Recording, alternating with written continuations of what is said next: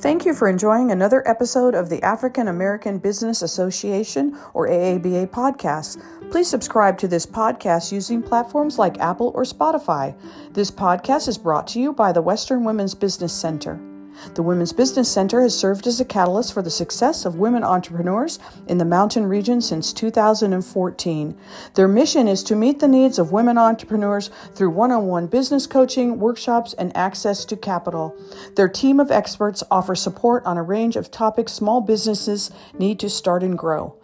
They are a program of Carolina Small Business Development, which is a statewide nonprofit CDFI with a mission to foster economic development in the state of North Carolina.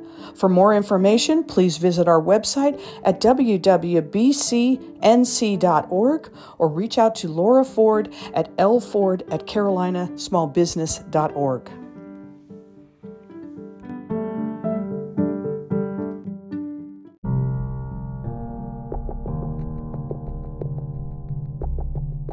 Helping me to get my business plan in order. Like, I had an idea, but I didn't really know how to write it down.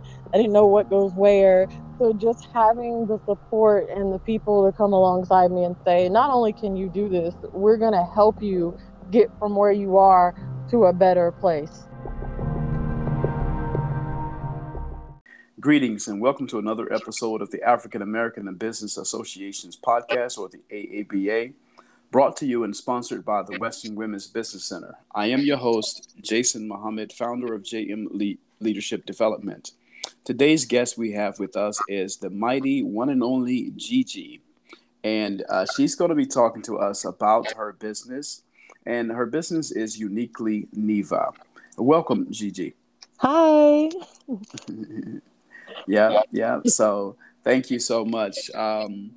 So if you can tell our audience, who are you and what do you do?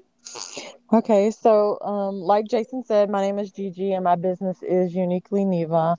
So I am actually a native from here in Asheville, North Carolina, born and raised. I've always been really into fashion, the fashion industry. My mother sewed, so I began to take on after her in the sewing arena. And so actually what Uniquely Neva is it comprises of three parts, where I have the styling side, which pretty much makes sure that you look your best, you present yourself in the best light as you walk out the door. So I help with putting together outfits, making sure they fit your body type, and you just present what you're wanting to present. I also do editorial styling for magazines and social media, any type of media. I can do editorial styling for that. And so I can be your personal shopper also. And I sew, so I do custom designs, and I have a small made to order line where I actually make all the designs. And then lastly is I'm a paid professional model.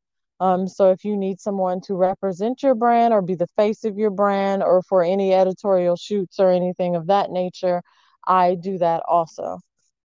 Wow, very good. I guess that's why it's, titled Uniquely Neva. Yes. Yeah, very good. So tell me something as it relates to the business aspect of Uniquely Neva. How did you get started? Like, talk me through, how did you do that? Okay.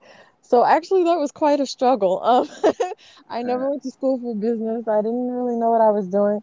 All I ever knew was that I wanted to be a clothing designer. And like I said before, my mother sewed. So I've grew up with playing with fabrics and coming up with things. So when I got about 17 or 18, getting ready to graduate high school, I wanted to go to an art school, but the people around me didn't encourage that because I have eyesight issues.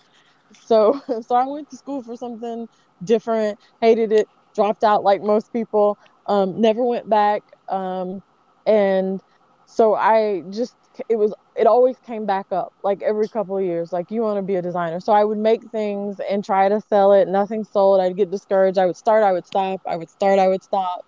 And then probably around 2020, I started again. So I actually went into the mall, I was modeling at this time, and one of the employees at Charlotte Russe in the Asheville Mall told me that they were doing this thing called Fash Mob, and that I should come. Mind you, it's a Sunday, and Fash Mob was on a Thursday, and I had no inventory, I had no designs, no nothing, and I said, you know what, I'm gonna do this, and I sewed from Sunday to like an hour before the Fash Mob, and I just took my clothes and just, hey, will you wear this for me? Will you get pictures for me? And it just took off from there. Wow, yeah, that's awesome. That's awesome. So you just rose to the occasion, huh? Yes, yes. Yeah. So what have you learned from your journey as an entrepreneur? And how have your priorities changed since you started? Um, I I believe my priorities have changed a lot. At first, I was like, well, I don't have any money, so I'm just gonna do it myself. I'm gonna run the business part myself. I'm gonna do design part myself. Everything I'm gonna do myself. I had, no skills in it. It was just a lot of YouTube videos and books. The library is still a great place to go. And after a while, I realized that that's not realistic. I can't do all. I cannot do all this. I don't have the know-how. So I prioritize delegating things out and investing back in myself. So I see when I hired a social media manager that it's not that I don't have the money to do it. It's that I'm investing in what I believe I should do. And the best way to do that is to get someone who does have the know-how to do it for me. So being able to do that, it now then lets me focus more on building out a design or working with other people, collaborating. So just being realistic with myself, knowing that, you can't do it all and you shouldn't try to do it all because burnout is real. We've experienced that a couple times. And, where you're not able to give it 100%, it's okay to let someone else do that. Yeah, that's awesome. That's awesome. So, besides the social media aspect of your business, what have been some other like specific roadblocks, and then that you can actually encourage other entrepreneurs to watch out for? Um, One of my biggest roadblocks was pricing. And I think most entrepreneurs run into this problem with pricing. When I started out, everything was priced too low.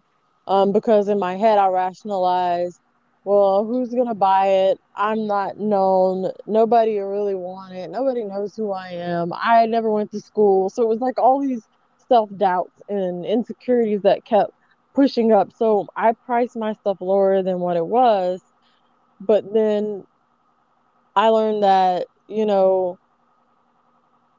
people are always going to want stuff for free. And there's going to be some people that just can't afford what you're offering, but that's okay. When you go into the mall, there's 3 different stores that sells the same thing, but they're all at different price points.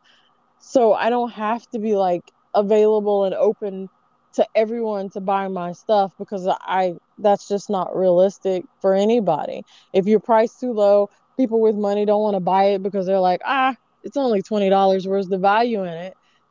And then on the other hand, if you're priced that low, sometimes people that can afford the 20, they may not want it because they don't see the value in it. They don't know who you are. So it's kind of like a balance of playing with pricing and knowing what your value is, because even though I didn't go to school, I spent a lot of time to learn how to make things the way that I do and learn how to style, so you need to pay for my expertise in that area also. So pricing was probably the biggest thing that I feel like most entrepreneurs get stuck on is Yeah, where do you actually fit in this market? yeah, Um, I agree. Yeah, I yeah. agree 100%. It reminds me of a story of these people who was at this manufacturing place and something happened to where one of the machines stopped. And so they hired this guy and, his price was extremely high. And so then when they brought him in, he only took about maybe 2 minutes, and all he did was use the hammer and knocked on something, a little bit, and then the thing started back working. They said, "Hey, man, we're not going to pay you all that money that you asked for just because of you using a hammer and knocking on something." He says, "Well, you're not paying me for using the hammer to knock on where I knocked on. You paying me for having the years of experience and knowledge of knowing where to knock." Right. Yeah, Exactly. yeah. So absolutely. So tell me, how has the AABA and the Western Women's Business Center supported you in your entrepreneurial journey? You know, I I didn't really know who y'all were until I was invited to do the pop-up shop over the Christmas holiday. So I had no real knowledge. Like I kind of heard of you, but I didn't, it's just kind of like hearsay, you know what I mean? And when I went to the pop-up shop, that was an experience within itself. I mean, just like a whole experience within itself. Um, then the support that came afterwards is was greater than what I got at the actual pop-up shop. So they supported me by helping me, linking me up with a business coach and a marketing coach, and just helping me to get my business plan in order. Like I had an idea, but I didn't really know how to write it down. I didn't know what goes where. So just having the support and the people to come alongside me and say, not only can you do this, we're gonna help you get from where you are to a better place. So Yeah, they've been yeah. instrumental. Yeah, they're absolutely excellent with assisting people with, coaching, workshops, loan information, and all of that. So yeah, definitely you're in great company. But since the pop up that happened in December, what are you working on now? Oh my gosh. So much. So I'm actually making a spring summer collection currently. I have been invited to do a fashion show April 9th in Hendersonville at the Continuum.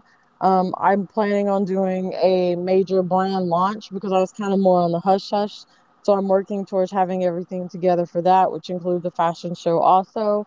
Um, I am building out my more styling services to offer more to as far as personal styling. And I have collaborated with Caleb Obalabi, who is really pushing me forward with the editorial styling. I just finished a commercial for another local a brand here where I wasn't in the commercial. I was behind the scenes. I did the styling. I actually did some choreography for it. So that's really great. And I am still working with Ingles. I've done a couple of their Ingles tables, and a couple of commercials with them also. So Very good. So please let our audience and our listeners know where they can find you. How to contact you, website information, all of that. okay, so I am actually on Facebook, Instagram, and TikTok at Uniquely Neva, or you can contact me directly, um, and through my website, and it has some of my designs and all of my styling services on there, and that is at www.uniquelyneva.com, and Neva is spelled Neva. Very good, very good. Well, listen, it's definitely been a great honor to have you on the AABA podcast. And of course, this door is open for you to come back and share with our audience, as you progress. And thank you very much for your time. Thank you, and I would love to come back. Absolutely.